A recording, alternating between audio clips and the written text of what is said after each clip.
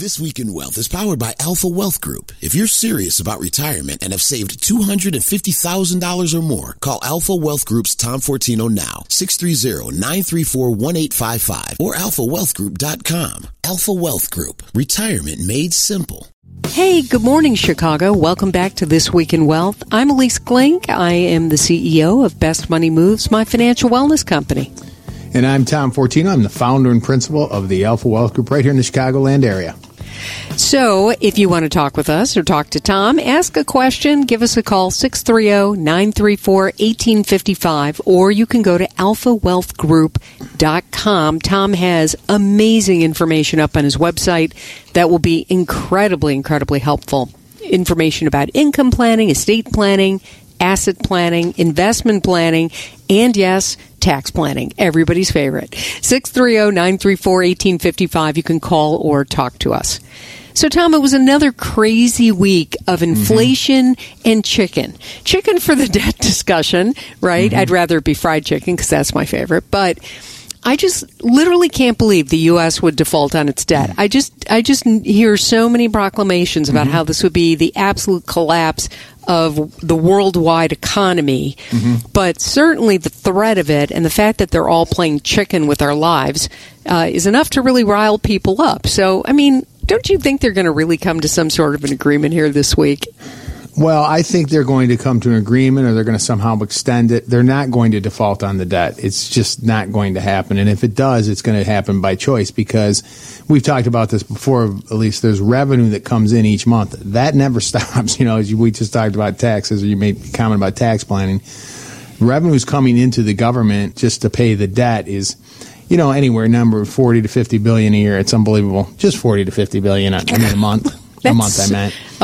That's so much money. Like, think about that. The only person who has more money than that might be Elon Musk and Jeff Bezos and Bill Gates. And I'm just listing all the major tech companies. Yeah, that's right. But it's an issue. It is an issue. I just think, just in general, the idea that you're playing chicken like this, politics, it's really about how politics gets in the way of money and how people are, using the money that we have. And, I'm sure I speak for a lot of our listeners. It doesn't matter what side of the spectrum you're on, blue, red, purple. It's just annoying that every year we go through this, and in the end, everybody agrees and we move on. I just wish they would cut to the chase. Don't you? Well, the thing about it is we need to do something. We see this, and I would just say, how does it relate to us? We can only control so much, and obviously we can't control what they're doing right now. For perspective, the debt, which is now approaching $32 trillion and will keep going, it was $5.7 trillion when George W. Bush took office. So you can see this trajectory of this debt. It's somewhat unsustainable. Well, it is unsustainable. You just cannot keep doing this. It's the old adage, how do you go bankrupt? Slowly and then all at once, right? And so we really need to be looking at some of these things. I would just say from the average person, as far as investing, or as far as we just mentioned taxes, down the road, what does this portend? Well, I don't know. I would, I asked this in some of the classes I do, who thinks taxes are going down? Not many people raise their hand, if any. So I say, look, this is an opportunity. As we always talk about the tax-free ideas, Elise, doing more things to get into Roth IRAs and Roth 401ks. This is money that grows tax-free the rest of your life. And so these are things we can do in our own planning. There's no required distributions. The tax rate on it is always zero. So if down the road, if the government needs to raise more revenue, taxes go up, that's money that you're no longer a partner with the IRS on. So these are some flashing signals to say these are some things maybe we want to start incorporating in our planning. Yeah, I think that's a great point, as always, that there are some things that you can do. And even if you're in a higher tax bracket now, so taking and converting some of that money might push you into an even higher bracket. The question is that lower than what it'll be down the line? And are you better off, taking the hit now than later? And the answer, I think the answer is a little bit different for everybody. It is. The other thing I wanted to talk about in terms of the news is that I just, we've talked a lot over the last few months about the failures of Silicon Valley Bank and some of the other banking failures. And this past week, they were in front of Congress, some of the former CEOs of these companies, and basically it looked like they blamed everything and everybody except themselves. Like, I'm sorry, your bank fails and it's like, the second biggest bank failure ever. Mm-hmm. Don't just blame everybody else and go, well, if they didn't raise rates so quickly, we'd be fine. Like, I don't know. That to me felt a little hollow. What did you think? Yeah, I mean, it's a confluence of things. Certainly it didn't help. I mean, we know that. When you raised the rates, it was the most rapid increase in rates ever. Basically went from zero. It's like going from 0 to 60 in a couple seconds. Went from 0 to 5% or whatever the exact rate was. And so, of course, the treasuries, the debt that you held on your books was worth a lot less. So that was problematic. But you also have, is the debt or the repayments of loans, which technically is an asset to a bank. Loans that are to be repaid are an asset to them because there's a value to them. But some of those loans were just not the best loans. So that's part of it, too. So, I do agree. It's not one person. It's just a number of things, but certainly the banks themselves, because not all banks have failed. There are other regional banks that have weathered the storm. And so, no, it's not. It's more than just the fact that rates went up. Didn't help, but it certainly wasn't the primary or the total reason for that to happen. It was poor bank management was a lot of it. Well, I'm also getting updates almost daily and sometimes multiple times a day from a lot of the financial services institutions, and it feels like things are shifting. So we're seeing short-term interest rates go up, for like say a 12-month CD, 12-month, not 12-year. But the longer-term stuff is all decreasing. So the short-term is going maybe from 3.75 to 4%, maybe a little over 4%. The longer-term stuff is now decreasing from, say, 4.1% to 4%, just slightly. But I think it's, if you're interested in those longer-term bonds, I think you better make a move, right? Yeah, we have to understand how they work. Now, if you get a 3-month bond and it's saying, well, you get the 3-month T-bill, you're getting over 5%. That's true, but what happens after 3 months? If interest rates come down or 6 months, that's why we always talk about potentially, and you can do this on treasurydirect.gov, you ladder bonds. So you have a 3-month, a 6-month, a 9-month, a 1 year. You can do this on CDs, so you lock into certain rates. And the long-term treasuries, some of those longer terms, there's a demand for those because the idea is you can still have appreciation on a bond. Right, you could buy a bond, $100 bond, and it could go up in value. If interest rates come down, there's an inverse relationship we need to understand. But not to get too deep into this, that whole bond piece of your portfolio, I agree. You might want to do some different durations that you own in your fixed. So, yes, a 3-month or a 6-month might be a higher rate, but what happens at the end of that time, and now you have to renew. So we just have to understand how these things work. Yeah, no, there's definitely a directional change that seems to be going on, at least this week. We're going to take a short break. When we come back, so tough to talk to your aging parents about money, but more and more people have to do it. So stay tuned. We're going to tell you how on This Week in Wealth on 720 WGN. Hey, welcome back, everybody, to This Week in Wealth. I'm Elise Glink with Best Money Moves here with Tom Fortino of the Alpha Wealth Group. You can find us online at alphawealthgroup.com. Call us or text us 630-934-1855. So, Tom, it is sometimes so tough to talk to aging parents about money. I mean, I don't know, are your parents still with us on this planet? No, my parents have passed away. But we were able to talk openly, I can tell you that. So every family's dynamics are different, that's for sure. Oh, my gosh, they certainly are. My mother, my dad has been gone for over 40 years, but my mother has been incredibly open about her financial life and about all the things that she was doing. And I think she kind of felt like she needed us to know that as her kids, as a widow, that, there needed to be some transparency there, which has been great. But a recent survey by Wells Fargo found that 40% of the adult kids would rather discuss their parents' death plans than their finances. I thought that was shocking. What do you think? It's tough because I think if you talk to people, what's the reason for that? Some may say, well, I don't want my parents to think I'm just, waiting for the money, or I don't know. It's just tough to say what's the reason behind that. But they're saying in this thing that it's like easier to say, Mom, what kind of a casket do you want? Like, who wants to have that conversation, right? Yeah. These are things, and we've talked about this before, at least with just the overall part of it. Estate planning is not the only piece of it because there's a tax consequence to it. And I think I quoted that article the other day. This is one of the biggest number of trusts, the IRS. I know we're past the filing date, thank God, but the biggest number of trusts I think ever seen as far as filing tax returns, because when there's a trust, there could be a trust tax return, which means there's going to be trillions and trillions of dollars. It's going to be the biggest transfer of wealth from one generation to the next, this baby boomer generation to the next, in the trillions and trillions of dollars. I think it's like 50 trillion. It's amazing, the number. But it's a discussion, like you said, it's tough to have, but we need to understand and have this discussion, because the first part of that is, yes, the estate planning piece. And then you can talk, as I said, there's taxes too. There could be potential estate taxes, retirement accounts, IRAs, 401ks. Every penny is taxable during your life.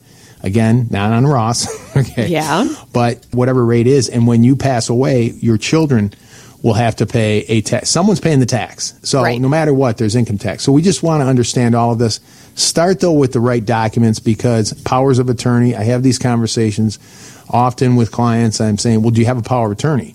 Financial power of attorney, medical power of attorney. Because if you don't have these documents in place, someone will make the decisions for you. You will have to go into a probate court to get permission to act for your parent on your parent's behalf. So that's one of the parts. And then, of course, knowing where assets are and understanding where things are at. Well, I have to just say it's kind of interesting, because recently I had a conversation with a woman whose mom owns a very, very successful business. And the mom is in her late 70s. And I met her, she's got every single faculty and then some. Mm-hmm. Like, she is really on it. But she's 78. And the dad just retired from the business a couple of months ago. He's in his mid-80s. But, and when you're that age, I mean, I've seen this with my own parents, my mom, 1 minute you're fine, and 1 minute something happens, you fall, and suddenly you're not fine. And so I had said to this woman, I said, do you guys have a succession plan in place for the business? Mm-hmm. And she said, we do, but I don't know what it is. Right. You have a plan whether you have one or not. Someone's going to make a plan. I'm like, okay. And so how does that work? She goes, yeah, I'm kind of counting on the CFO to be able to walk us through it. I think she knows what the plan is. I said, I hope somebody knows what the plan is. But, for this woman in this family business, which, has a lot of employees in it, like 100 employees. Really, this kind of thing is so, I'm sure you've had, situations like that where you've got clients with successful businesses, certainly would push them over the limit in terms of money. The business has been profitable for a long time, so there's assets in a lot of different places. There's the asset of the business itself, that continues and transfers down, that's privately held. How do you deal with that with some of the clients that you have when they've got these kinds of businesses, and maybe they're sole owners or family owners, or there's a family office? How does that work? Well, we just did this. So we have an attorney that does all the estate planning. We always incorporate that into part of our plan. I mean, I'm an investment advisor rep, and we do portfolio management, tax planning, but always had estate planning as part of what we do. And so we just did one a couple weeks ago, and they have a business, and just so happens one or two of the children are involved, the two of them are not. And so this makes it even more important. You may even have real estate, whatever, that, in a business, or just pieces of real estate. One child may want the vacation property, other children don't. So this is why this estate planning stuff, when we talk about it, is so critical. The thing about a trust, creating these living trusts, is you create it any way you want. It's your trust. So you can say, look, one of the children is going to get this asset or this part of the business, and you can make accommodations for that and say, well, if they're going to get this, then the other child will get this percentage. There's no perfect plan. I always say that. So don't get stuck on that. But you can accommodate almost anything. I have someone who has a ex-spouse client, and they're still very good close, which is really kind of nice. Very nice. And he said, I want her to have the house. If I pass away, she can keep it as long as she's living. You can create a life estate in a trust, so that person can stay in there for the rest of their life. So there's there's so many things that that people think, well, how do I accommodate that? You can. And again, not perfect, but you can put things in place. This is critical because if you don't do it, someone else will make the decisions for you. And then when we talk about children, wow, you create really a huge mess for them. So yeah, we just answered a question like this, Sam and I, in our syndicated column about somebody who had, they've had one trust and then they had this property that they owned with one of the kids outside of the trust. And she's like, now, if I die, what happens to that? And the answer is, well, how do you own title, right? Mm-hmm. And she, the other part of the question was, and he's married and she's not on title at all. It's just the two of us. So how do we keep her from being wiped out? And the answer was, you either amend your trust to include a specific decision about this particular asset, which you can do, right? You can say, this house over here is going to be divided this way, but everything else is divided equally. Or you set up a second trust, and that's just for that property, and you put that property into that trust, and so then that one goes according to different beneficiaries. Right. Yeah. And I think, people just don't realize there's, flexibility in how you create these things, and if you want something to unfold in a particular way after you're gone, that's how you do it. All right, we have to take a short break. We've got questions. You've got to, been sending us questions, so thank you so much. 630-934-1855 or alphawealthgroup.com. We'll be right back with answers to your questions on 720 WGN. Hey, welcome back, everybody, to the second half of This Week in Wealth. If you're just joining us, I'm Elise Glink, CEO of Best Money Moves, and I'm here with Tom Fortino, the founder and principal of the Alpha Wealth Group. You can find us online, alphawealthgroup.com. That's Tom's website, and while you're there, take advantage of all the amazing information that he has. You can also call or text a question, 630-934-1855. So, Tom, we had a couple of really good questions this week. Charlene texted in and asked, how do you think the stock market is performing versus money market rates? And I think she kind of means now and going forward, because I know there's been a lot of focus. We were just talking about how interest rates have been going up, and some of them longer term on the bonds are going down. What do you think is going on there? Well, I mean, we always have to be careful about mixing stock or growth versus fixed, in our portfolios, or comparing the two. I mean, I guess you can compare the two, but understand if you want growth, the stock market is the place to be. Not saying it's not bad. Hey, we haven't had these rates in so long. If I was having this conversation 15 years ago or longer and said, well, it's a 5%, someone would say, yeah, so? Well, right. I'm used to this. Yeah, what's the big... But it's just been such a long period of time that, and that's great. I mean, I'm all for these fixed rates, but again, not to confuse the two. There's the same thing. There's risk when you have the growth, but you also have the upside. We all know that. But what I'm saying is, you have to figure out how much of my money do I want to have in fixed? How much of my money do I want to have in growth? Because over time, and especially when we talk about inflation, the one place has been the stock market historically where we can have that growth to outpace inflation, to provide for us and to supplement our lifestyle when we do retire.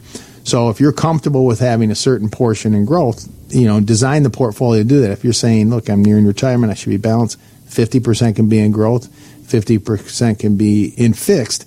I mean, the market, of course, year-to-date is up, and up significantly relatively to year-to-date. I know last year was a bad year, but the year before, 2020, the market, and I'm talking about the S&P, was up 28%. The year before, it was up 18%. You're not going to get that in fixed. Yes, there's risk, but this is where we have to kind of have a smart approach to how we invest and what we own.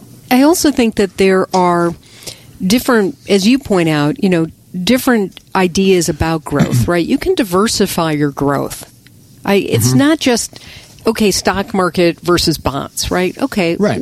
Are you buying municipal bonds, which might be tax-free? Are you buying, an ultra-aggressive growth fund, right? Or the S&P 500, which is a really highly diversified fund. You can, sector funds or exchange-traded funds can be used in different ways.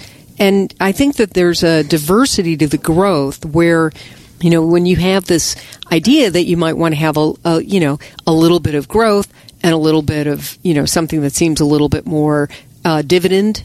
We don't talk a lot about dividends on the show, but dividends can be like bonds in some ways where you've got this, quarterly income coming in or twice a year, once a year, whatever the thing. diversification of your equity is a strategy, right, Tom?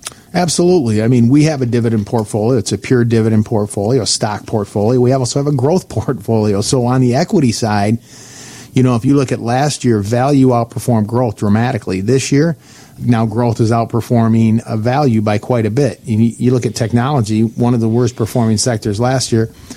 It may be the best, if not one of the best, right neck and neck with another sector out of the 11 sectors in the S&P, best performing sector, which comes back to you can't time the market. This is why it's so critical to have an investment plan that makes sense for you, that you're comfortable with, that meets your risk tolerance and objectives, matches with your goals, and then you can stick to it. That's really the approach here. And then you have these things like in the fixed, as we talked about, not so much designed for growth, but maybe to provide income, maybe as a volatility buffer. But this is how you approach it, and it comes back to that and being comfortable with where you're at, because volatility is going to be part of this, and it's for a while. Yep. So Janet wrote in and said, I have some money on the sidelines. Based on the tax implications and the return, should I go with I-bonds or CD money market? So she's looking for that more, it sounds to me like fixed versus cash, and I think people make that mistake as well, right? A bond, I-bonds are not the same thing as a CD, and they're definitely not the same thing as a money market. So maybe let's answer that part of it a bit. Well, just like with stocks, or just like with growth assets, which can include commodities, real estate, other types of assets, fixed is a combination of a number of things. It can be an I-bond, which is treated a little differently. It can be a CD, money markets. It can be corporate bonds. It can be foreign bonds, different types of fixed investments that are out there. Fixed annuities also have fixed rates. And we just talked earlier, Elise, about you ladder them. So your fixed piece is, in some cases, people may think, bonds, they're boring, or, that's not. There's a lot more to it when you design a bond portfolio or a fixed piece of your plan. So yes, you're right. There's differentiations. I would say maybe own a little bit of both in this case, right? Yeah, and I think, don't sell that bond strategy short, right? The whole ladder thing that you were just talking about, laddering is kind of time commitment, right? So you're going to buy something now, and let's say it's, 3 years, 5 years, 10 years, and then in 6 months you'll buy another one of the same duration. That's laddering. But there's also a different strategy around buying a bunch of different things today that come due at different times, and then you start to replace them over time as they come due, right? And also different types of bonds, right? Municipal or corporate, or maybe you really want to take a flyer and do something a little more exotic. I don't know. I think there are some things out there, but that's where somebody like you, Tom, I think comes into play, because as sophisticated as I am about money, and I think I'm decently sophisticated, but I don't know all those ins and outs of the bonds. It's not anything I've ever really investigated. It's not anything at a very base level, obviously I know about it, but I don't know where to go find, this kind of corporate bond paying this much money. And even if I could find it, I'm not sure I'd be able to buy it without the help of somebody like you, right?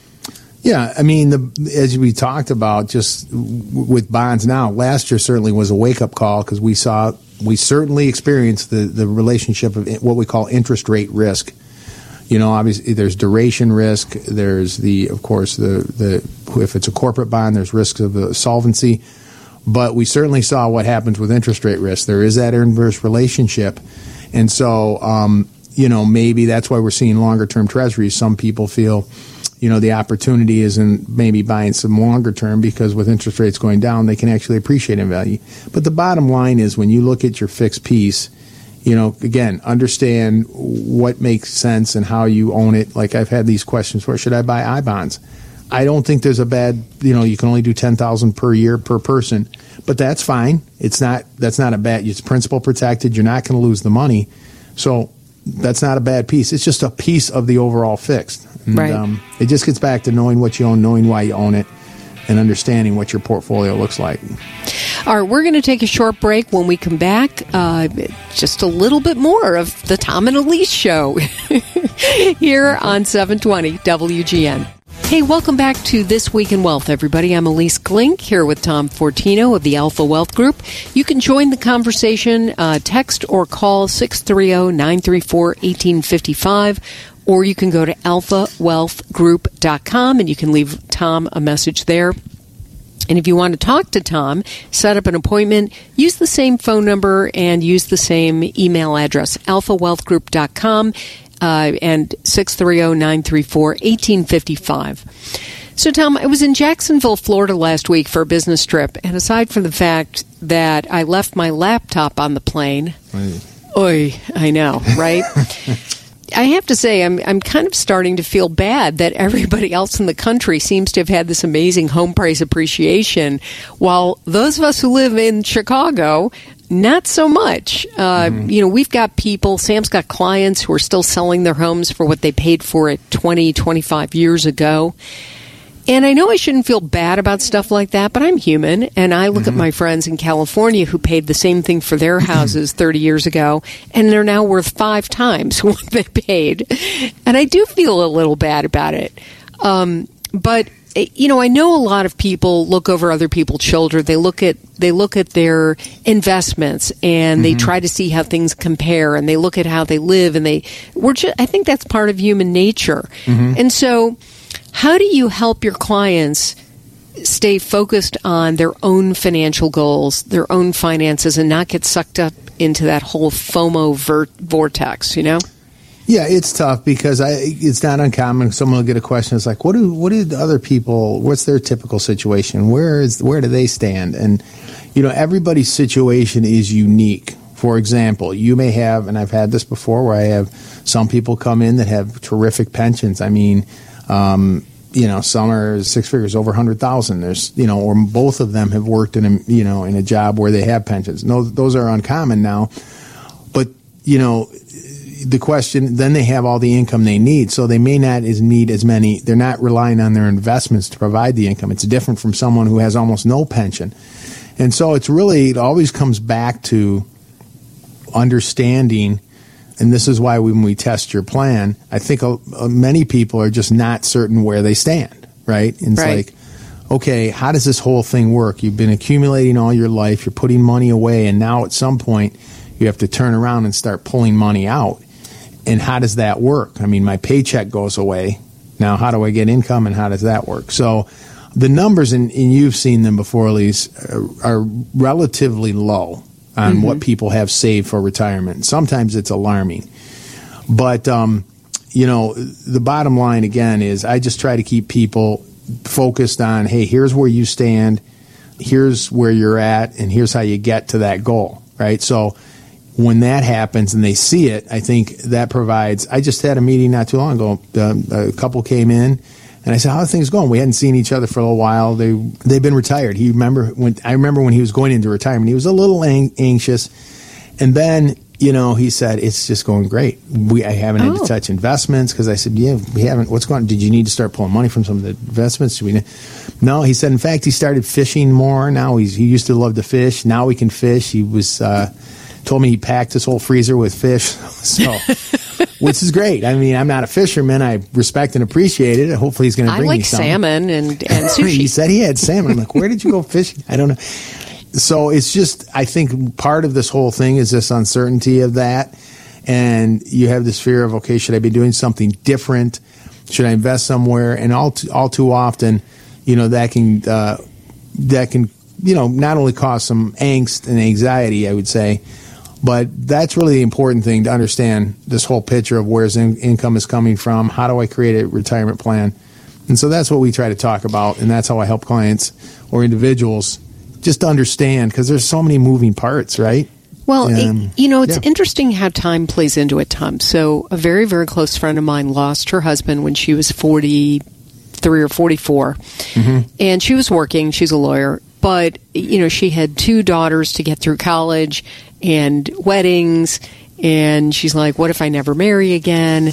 And so, she started working with a financial advisor, a woman who specializes in women who are widowed, young. And I saw her the other day. It's been 13, 14 years since her husband died. And she said to me, you know what? I now know I can retire. And if I, for some reason, have to leave my job at the bank, I could retire tomorrow because of how great this woman has been in helping me shape things. Like, you know, she said prior to working with her, I might have said to the girls, oh, you're getting married.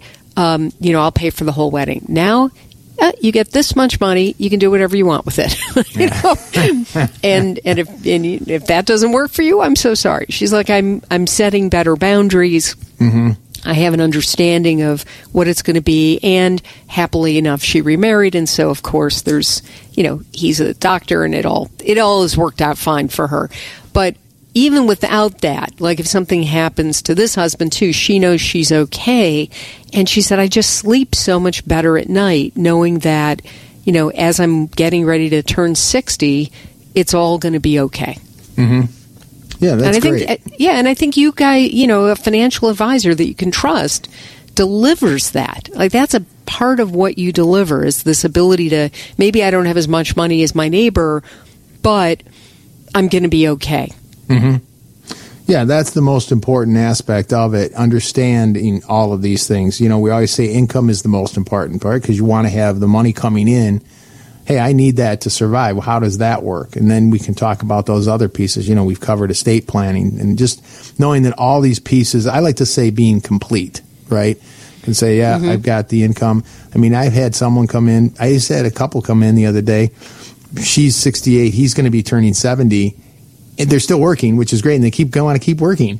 And I said, "Did you know your husband is going to start taking Social Security?" She said, "Well, what do you mean?" I said, "Well, why wouldn't he turn at 70? At 70, it doesn't keep growing. The delayed retirement credit stops. So he's going to be 70, I think, in the fall. So guess what? She contacted Social Security. They're starting to receive their check. She decided, well, I'm going to start taking mine too. Between the two of them, they're getting like $80,000 or maybe $90,000 in Social Security that they were getting nothing before." And does that factor into the taxes, though? Do they have to pay money on that? Well, they're going to have to pay taxes on the Social Security. Social Security is taxable, you know, regardless if you have income coming in. There's a calculation for that, but it's taxable up to 85% of Social Security can be taxable, and so there's a formula. It's called provisional income, but so that regardless, if you have income coming in and you're over certain limits, your Social Security will become taxable to you. Now, that's why we always talk about planning to try to get most of it tax-free, you know, and I've said it before. If all your money was in a Roth, you'd pay no tax on your Social Security. But they're still working anyway. So they're still working, and even when they retire, they're going to have income coming in from rental property, so they're probably still going to have some of that Social Security is going to be taxed, but it's coming in. Yeah. And so even if they net out of the 80, if they net out 40, let's say, because they're in the top tax bracket between, you know, federal and state, is that? Yeah, well, state, there's no Social Security tax on Social Security, believe it or not, in Illinois. So, yeah, so a break for us on pensions, Social Security, or the retirement accounts. But you know, even like you said, if they net 70, 80,000, because I think it's even over 90, but. That's money that now will be coming in that they're going to have for the rest of their life. That's one piece that is so important for people to understand. I've had people that, you know, there's widower benefits, unfortunately. I've come across this a few times this past year. Spouse has passed away. The surviving spouse, you can take widow benefits as early as 60. Again, there's rules there, but you want to understand all of these things. And then when you start to get a big picture and say, I get it, this all makes sense, guess what? It provides the clarity and hopefully reduces some stress. And, you know, like your friend, you're just in a better spot to make good decisions. I could see, you know, I could have a few things that I might do with Social Security, an extra 40 net coming in for 50. I could think of a few things to do with that. Unfortunately, fortunately or unfortunately, I'm nowhere near 70, so I'm going to have to wait a few more years and keep working. All right. Well, you know, Tom, there are lots of good ideas here for people, and I hope, you know, you're thinking about, my goal for this show, by the way, Tom, is that everybody stops being as scared about their retirement and about the money and where it is, and you pick your head up out of the sand and you make some decisions. And I kind of hope that as we talk about this stuff week in and week out, and we're coming up to our second anniversary, Tom. Wow. People will start to talk soon. I hope that if you are thinking about this stuff and you want to start making a change, you'll give us a call or give Tom a call, 630-934-1855, or start by going to alphawealthgroup.com. I mean, the easiest thing to do to ease your mind is to put it all on paper, understand what you have, what you own, what you owe, and where it all is. And if we're helping you with that, we're delighted to do it. So thanks for listening, everybody. Unfortunately, we're out of time, Tom, as we always are. Yes. But we hope you'll join us next week. And so pour a cup of coffee, sit down, relax, and we'll see you back here next week for This Week in Wealth on 720 WGN. Tom Fortino is an investment advisor representative of Retirement Wealth Advisors, LLC, and SEC registered advisor. Alpha Wealth Group, WGN, and RWA are not affiliated. Exposure to ideas and financial vehicles discussed should not be considered investment advice or recommendation to buy or sell any financial vehicle. This information should not be considered tax or legal advice. Individuals should consult with professionals specialized in fields of tax, legal, accounting, or investments regarding the applicability of this information for their situation. Past performance is not a guarantee of future results. Investments will fluctuate and when redeemed may be worth more or less than when originally invested. Any comments regarding safe and secure investments and guaranteed income streams refer only to fixed insurance products. They do not refer in any way to securities or investment advisory products. Fixed insurance and annuity product guarantees are subject to the claims paying ability of the issuing company and are not offered by Retirement Wealth Advisors. Insurance and annuities offered through Alpha Wealth Group, licensed in Illinois. Tom Fortino and Alpha Wealth Group are not affiliated with or endorsed by the Social Security Administration or any other government agency.